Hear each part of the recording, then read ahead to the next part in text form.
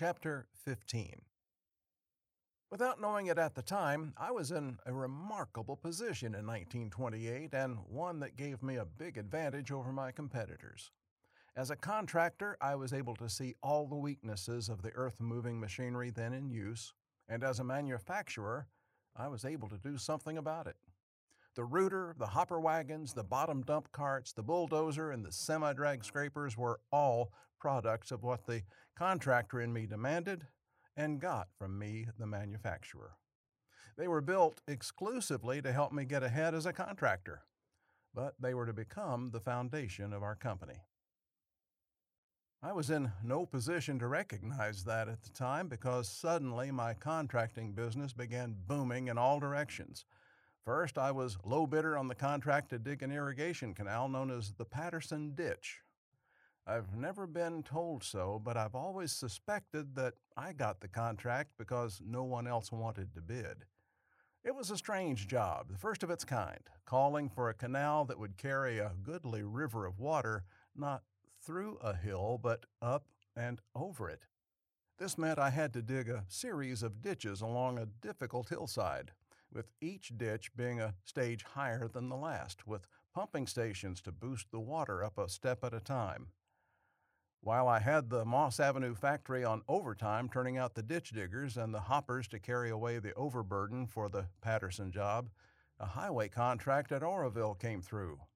I had bid high on that one just to sort of keep my name in front of the contracting public, and when I got it, I began to worry. To be low bidder on 2 jobs in a row meant that the other fellows, older and wiser than I, had seen some difficulties I didn't know about. I could only guess at that, but of one thing I could be sure. They hadn't deliberately bid high just to throw the work my way. I talked it over with Ray Peterson and Carlton Case, and we agreed that there were too many uncertainties ahead to risk a costly enlargement of the Moss Avenue factory. At the same time, we didn't want to buy machinery from other manufacturers when we could, as we like to say, roll our own for half the cost of the tailor-mades. So we improvised our expansion, as we have had to do ever since. Ray moved our growing engineering department out of the factory and into a construction trailer parked in the front yard. "Every time an engineer has to use a slide rule," complained Ray, "he has to step outside for elbow room." Outside was not much better. Pop Cook, my best turret lathe operator, claimed he had to push his 2-ton lathe out of the driveway whenever a truckload of steel came in or a new machine went out. Harry Andrews, who was my whole business department, was moved into the parlor of the Italian family across the street, and there he had to fight payrolls, bill collectors, and the smell of garlic sauce and spaghetti. Evelyn always had 2 a.m. coffee ready for those of us working through the night, gallantly claiming that as long as she had to heat the baby's bottle, a few gallons of coffee was no extra chore. In the midst of all this, I got a call from Ordway, Kaiser's top man. "We've snapped the boom on a power shovel," he said. "Can you weld it together, or do we wait 3 months for a new boom?" "I'm on my way," I said. This was the chance to redeem myself for the hopper fiasco that I'd been praying for. I loaded a truck with welding equipment and drove 200 miles through the night to the site of the ailing power shovel. Once on the job, I was able to get in a sincere apology for my arbitrary attitude at the time my hoppers had failed to work in mud. I also made sure that when I finished welding together the snapped boom, I left them with a machine that was stronger than it had been in the first place. A few days later, I got a call from Kaiser. "Nothing important," he said. "I cracked the aluminum head of my motorboat engine that I need here in San Francisco Bay. Can you fix it?" He knew how busy I was. I didn't think he was calling me away from my shop and construction business just to repair an engine.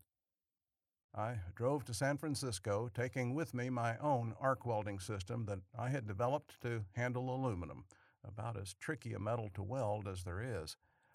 He sat in the cockpit of the boat, talking while I worked on the motor.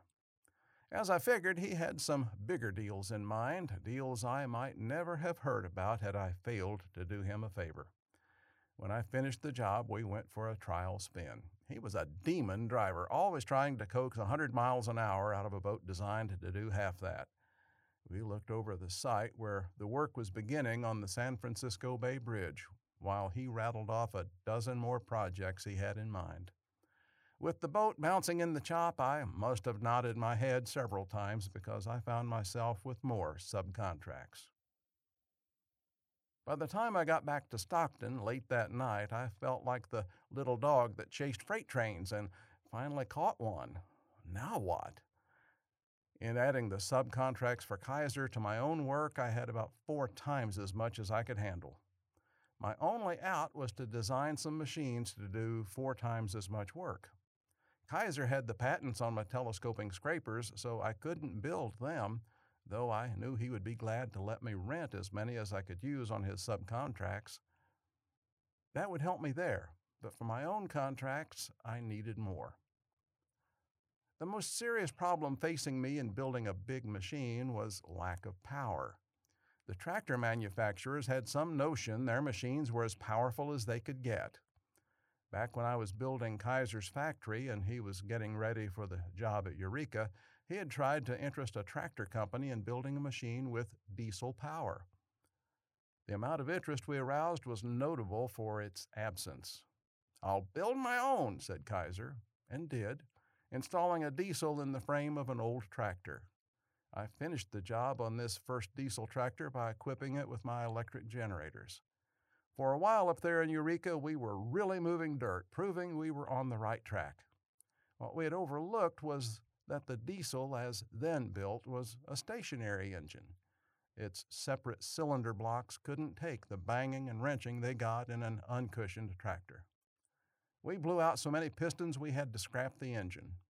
And the tractor people, instead of noting the superior performance of the diesel while it lasted, pointed to its failure and dropped the subject with relief. Eventually, they were forced to accept the diesel, but not in time to save me then. Then one night, deeply worried about all the contracts I couldn't fulfill, I got down on my knees and prayed. "Don't let me down now, Lord. I've got all this work, and if you let me down, I'm ruined." Right there, I saw my mistake. "Strike that out, Lord," I hastened to say. "I didn't mean that. I'm not asking you not to let me down. I'm asking you to help me not let you down. I'm not asking to use you. I'm asking you to use me." That had been my trouble all along. All wrapped up in my own petty problems, I had once more begun to think I was working for myself instead of the Lord. I slept well that night, and when I woke up, I had the answer to my problem.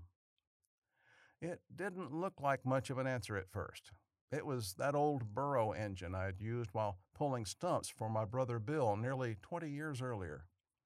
It had been weak and erratic, and it had only one cylinder, but when I rigged my cables and sheaves right, it could sure pull stumps 20 times its weight.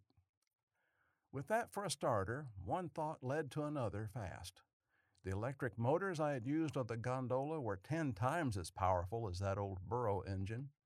I had used them with rack and pinion gears, but suppose I had geared them to cable winches and rigged the cable through some sheaves over my buckets.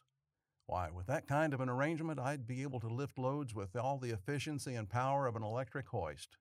Instead of using 5 telescoping buckets to pick up 20 tons, I could pack 20 tons into one bucket and lift the whole works with the press of a button. It was a fine idea, but the tractor hadn't been made that could pull a scraper with a 20-ton bite. I had to compromise by building a semi-drag scraper that could carry about 8 tons in the bucket while dragging 3 more tons ahead. While I was at it, mindful of the trouble Kaiser had had in shoving mud out of my hopper wagon and the remedy I had thought up of a powered tailgate, I added one of those to the scraper. The finished machine had only half the capacity of the telescoping scraper, but because of its compactness, ease of handling, and the speed with which it could be loaded and dumped, it moved twice the tonnage on long hauls and up to 5 times the tonnage on short hauls. That one machine made obsolete all the patents I had sold Kaiser. In designing the cable-controlled scraper, I began a practice of working with my engineers that is still in effect. I drew up a plan for the cable controls and handed it to them. They got out their slide rules and figured out why it wouldn't work. I got my pencil, figured out why it would, and handed it back. I liken it to a chess game in which my engineers will checkmate my moves with every technical trick at their command, or I'll checkmate them with a few moves that aren't always in the books. Back and forth we go. Give a little and take a little. When I've got a good design, I can win in a week. When I've got a poor design, they win, but it takes them longer. That's what makes us unique. We've got the only engineering department in the country where the president of the firm wears out as many erasers in the drafting room as his engineers. While Ray Peterson put the factory on double shift to turn out cable-controlled scrapers, I started to catch up on the construction jobs. I didn't have to look very far to see that I had a serious problem. The Oroville job would need every new scraper I could build, while the Patterson ditch, I just didn't have the machines to swing it. The only bright spots were my subcontracts for Kaiser, where I was leasing his equipment. At this point, my old friend, Buck Maestretti, came to me in deep trouble. On a big highway job, he had lost his well-worn shirt on the same freak circumstances that would later trap me at Boulder. The test holes on which he had based his bid had shown easy digging over most of the route. And where the holes were, he had found the digging easy, but seldom beyond the diameter of the hole. In between, he had encountered solid rock, and by the time he had dynamited and power shoveled his way out of that one, the sheriff was waiting to attach his machines at the other end. Where this hurt me was that he had a lot of my machines on that job, still unpaid for, plus about $10,000 in cash I had advanced to help him meet his payroll. I'll admit I was no altruist. I had to keep Buck going in the hope he would come out ahead and pay for the machines. That was one of those deals we could all get into in those days before bankers stepped into big contracts and demanded security more substantial than a handshake. I wish we could do it today. I still think a handshake between Christian men is worth more than all the fine print you can find in 50 pages of contract. It was to work out that way then. Buck still had the machinery while fighting off the sheriff, and his ability and his machines I could use on the Patterson ditch. That would let Buck work his way out of the hole, pay for my machines, and still leave me a profit as the prime contractor on the job. Altruism? Charity? An easy way to get my money back? Or just good business? I know that Buck did a whale of a good job on the Patterson ditch. He pulled me out, I pulled him out, and the people around Patterson got an over-the-hill canal that has paid for itself many times over. Abruptly, I found myself in a different set of circumstances. As is a feature of the construction business, one minute I was frantically trying to complete 4 jobs at once, and the next I was faced with a lot of men and machines on my hands and nothing to do. The cable-controlled scrapers had proved so efficient at Oroville that they were completing the road 3 months ahead of schedule, bringing all of my jobs to a close at about the same time. What I wanted now was something big to prove both myself and my machines, and let my competitors know I was really in business. The only job in sight like that was too big, but I wanted it anyway. The California State Highway Department was getting ready to straighten out some of the old highways that twisted around through the mountains between Los Angeles and Bakersfield. The one section still open for bids was a stretch near Newhall, now called the Newhall Cutoff. The old road going north out of the San Fernando Valley had laboriously wound its way over the first range of mountains with a series of dangerous switchbacks. The new road was to cut straight across, slicing through the crest of the ridge with a vertical cut 180 feet deep. While I was wondering how I could swing it, I ran into a member of our church, likewise a contractor, who was also on the lookout for something to do. I thought this was a wonderful chance to demonstrate how a couple of members of the church could cooperate. So we were not long in drawing up a 50-50 partnership, which we named the L&L Construction Company. We put in our bid on the job and got it. From the first day, we were in trouble. The clay and shale that had shown itself to be reasonably soft in test holes dried up and hardened like concrete as fast as we exposed it to the fierce sun. Even after my rooters cracked it, the sharp chunks of shale that were left were doing my scrapers no good. We had to buy 2 power shovels and bring up my big hopper wagons to do the hauling. To get those big machines to the site, we had to build our own road, which meant bringing in my bulldozers. No matter what we did, though, we got further and further behind, our losses mounting rapidly. My partner was a hard-working man, but when he saw his life savings were in danger, he began to go to pieces, storming and scolding on the job, and that didn't help a bit. One day he came up to me in a fine rage. "I'll tell you what the matter is with this job," he snapped. "You've got too many relatives working on it." Uh-oh. He had me there. On the job were my brother and 3 brothers-in-law. My wife was assisting my brother Louis in keeping the books, and heading up the construction work were the brothers Jack and Joe Salvador, who counted as members of the family. But I've always been of the opinion that there is no harm in hiring relatives as long as they work twice as hard as anyone else. Another important factor was that in my uncertain progress, with chicken one day and feathers the next, my relatives would go without salary a lot longer than I dared ask of others. I was deeply troubled by his attitude. I wanted to get along with him, but I wanted to be fair to my relatives, too. "What do you suggest I do?" I asked as mildly as I could. "Fire 'em," he said bluntly. "All except your brother Louis. He's the only one who knows the books." Considering the job they were doing, firing them merely because they were related to me did not seem right. As always, I took my problem to the Lord in prayer. "My partner is a member of the church," I said. "If I fight with him, that would be a fine example of how Christians get along. I'm leaving it in your hands. Show me what to do, Lord, and I'll do the best I can." 2 days later, I got a letter from the Southern Pacific Railroad.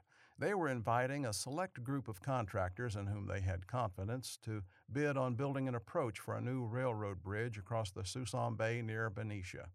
The old railroad ferry across the Suisun arm of San Francisco Bay was to be done away with at last. Deep in trouble as I was with the Newhall cutoff, I didn't see how I could bid on another job. Then something reminded me of my prayer, and I thought, maybe the Lord is using this to answer me. I will see. The Lord invites us to prove Him. "Bring ye all the tithes into the storehouse, that there may be meat in mine house, and prove me now herewith, saith the Lord of hosts, if I will not open you the windows of heaven, and pour you out a blessing, that there shall not be room enough to receive it." Malachi 3:10. My credit was at low ebb, the word having spread that I was very apt to go broke on the Newhall job. Yet when I asked if I could get credit, just in case I won the SP contract, I was told to go ahead and bid. I still didn't think I had a chance. About all the SP knew about me was the work I'd done on their Fresno freight yard, and they had many big contractors, Kaiser among them, with whom they had worked for years. The bids were not made public, but later I did learn that 2 big contractors and myself were within a few cents of each other. Whether I was the one who had shaved the extra 2 bits off the job is something I don't know. All I know is that I was awarded the contract. I called a meeting of the relatives. "Boys, I've got a job where we don't have to worry about a partner. Everybody except Louis is going up to Benicia on the new job. We'll settle this business once and for all about whether or not relatives can do the work." I put Howard in charge and gave each of the others the work he was best qualified to handle. If we had been in trouble from the start on the Newhall cutoff, the Suisun Bay Bridge approach furnished an instance that was the opposite. The railroad approached the bay from the north through a series of hills that sank into salt marshes as they neared the water. It was those salt marshes we were to fill so the bridge could be hung high enough to permit the passage of small vessels. According to the plans of the SP, we were to get the dirt for this fill from a hill that was on their right-of-way, nearly a mile back from the marsh, and it was on that long haul that all bids were based. While the job was getting organized, I commuted on the night train between Newhall and San Francisco, sleeping in a coach one night going up and sleeping in a coach the next night going back. Somebody told me later they had berths on the train, but I was too busy to find that out and too tired to care. I slept all right. One day after we had been in operation about a month, I was watching the hopper wagons go by from the steep, high hill that overlooked the marsh. A couple of men came up who introduced themselves as the owner of the hill and his real estate agent. They were wondering what the railroad bridge and a new highway that was coming through would do to improve property values. Not much for a steep hill like this, I said, doing some fast thinking. But if you'd let me cut it down to size and terrace it for housing lots, you'd sure have something. It didn't take them 10 minutes to see the light of day. The next day, my bulldozers were shoving that hill down to a 50B power shovel that was loading my hopper wagons as fast as they could be brought up. Instead of having a mile haul, we had a haul of only a few hundred yards, and that fill went in there fast. I saved several $1,000s, and the owner of the hill ended up with a valuable piece of property. Naturally, word of how well things were progressing in Benicia would reach the ears of my partner in Newhall. Now he began to feel that instead of inflicting him with my relatives, I was depriving him of their services. The way things were going in the 180-foot cut, I felt deprived of them myself, but I held my peace. In a series of terraces, we had sliced our way to the bottom of the cut. Now, because it is easier for a power shovel to load a hopper wagon on the terrace below than one on the same level, we had our shovels chewing away one terrace to widen the cut while the hopper wagons hauled away from the step below. It was a slow and painful process, and we saw no way of finishing the job with a loss of less than $100,000. I put my own confidence in God. If He wants you to make money to serve His purposes, you'll make it. If He doesn't want you to have money, He'll take it away, no matter how much you might have. I couldn't understand why my partner couldn't feel the same way, especially after what God did next. One of our big power shovels was being moved from the south side of the cut to the north, taking the only route available for such a cumbersome machine, down through the bottom of the cut and up on the far side. Except it never made it. It stalled out about 2 o'clock in the morning, just as it was entering the cut, blocking traffic in both directions. Some 200 men were working on the night shift when the shovel operator got down and posted his red warning lanterns that closed the cut. He was just hanging the last lantern when the bottom terrace bulged outward and the whole west side let go. I was asleep in a tent when the landslide started. The rumble and the shaking of the earth was so great I started up in terror, thinking I was back in the San Francisco quake. Then the terror became even greater as I came to realize what had happened. All of the men on my night shift were out there. Our lights had been swept away, but even in the dark I could see that the 180-foot cut was now nearly half full of crumbled shale. No one could survive under that. I ran, shouting at some men who were standing there as though stricken numb. More men appeared, and we began searching over the debris, hoping to find a few who might not have been completely buried. We found no one. I had the roll called from a timesheet. Every man answered to his name. I couldn't believe it. I think we called the roll 10 times before I could realize a miracle had taken place. The timely breakdown of the power shovel had closed the cut to traffic and saved us from any fatalities. A few minutes earlier, the road had been teeming with men. What had happened, we were to learn, was that in reaching the 180-foot mark, we had cut through a layer of oil shale. No one had ever done such a thing before, so not even the best engineers could anticipate the result, though it's in all the books now. With hundreds upon thousands of tons of overburden bearing down on that greased shale, it had simply slicked out from under the pressure, and down had come the whole west wall. No one killed, injured, or even scratched. And for my partner and me, it was a complete save. All the rock and shale we had been laboriously dynamiting, rooting, and breaking with power shovels now lay before us in a pulverized heap. In we moved with bulldozers and scrapers, and out went the dirt as fast as the tractors could roll. Instead of the anticipated loss of 100,000, we did a little better than break even. I thought we had every reason in the world to get down on our knees and thank God. I know I did, nightly, and several times mentally during the course of a day. My partner actually stunned me with an entirely different approach.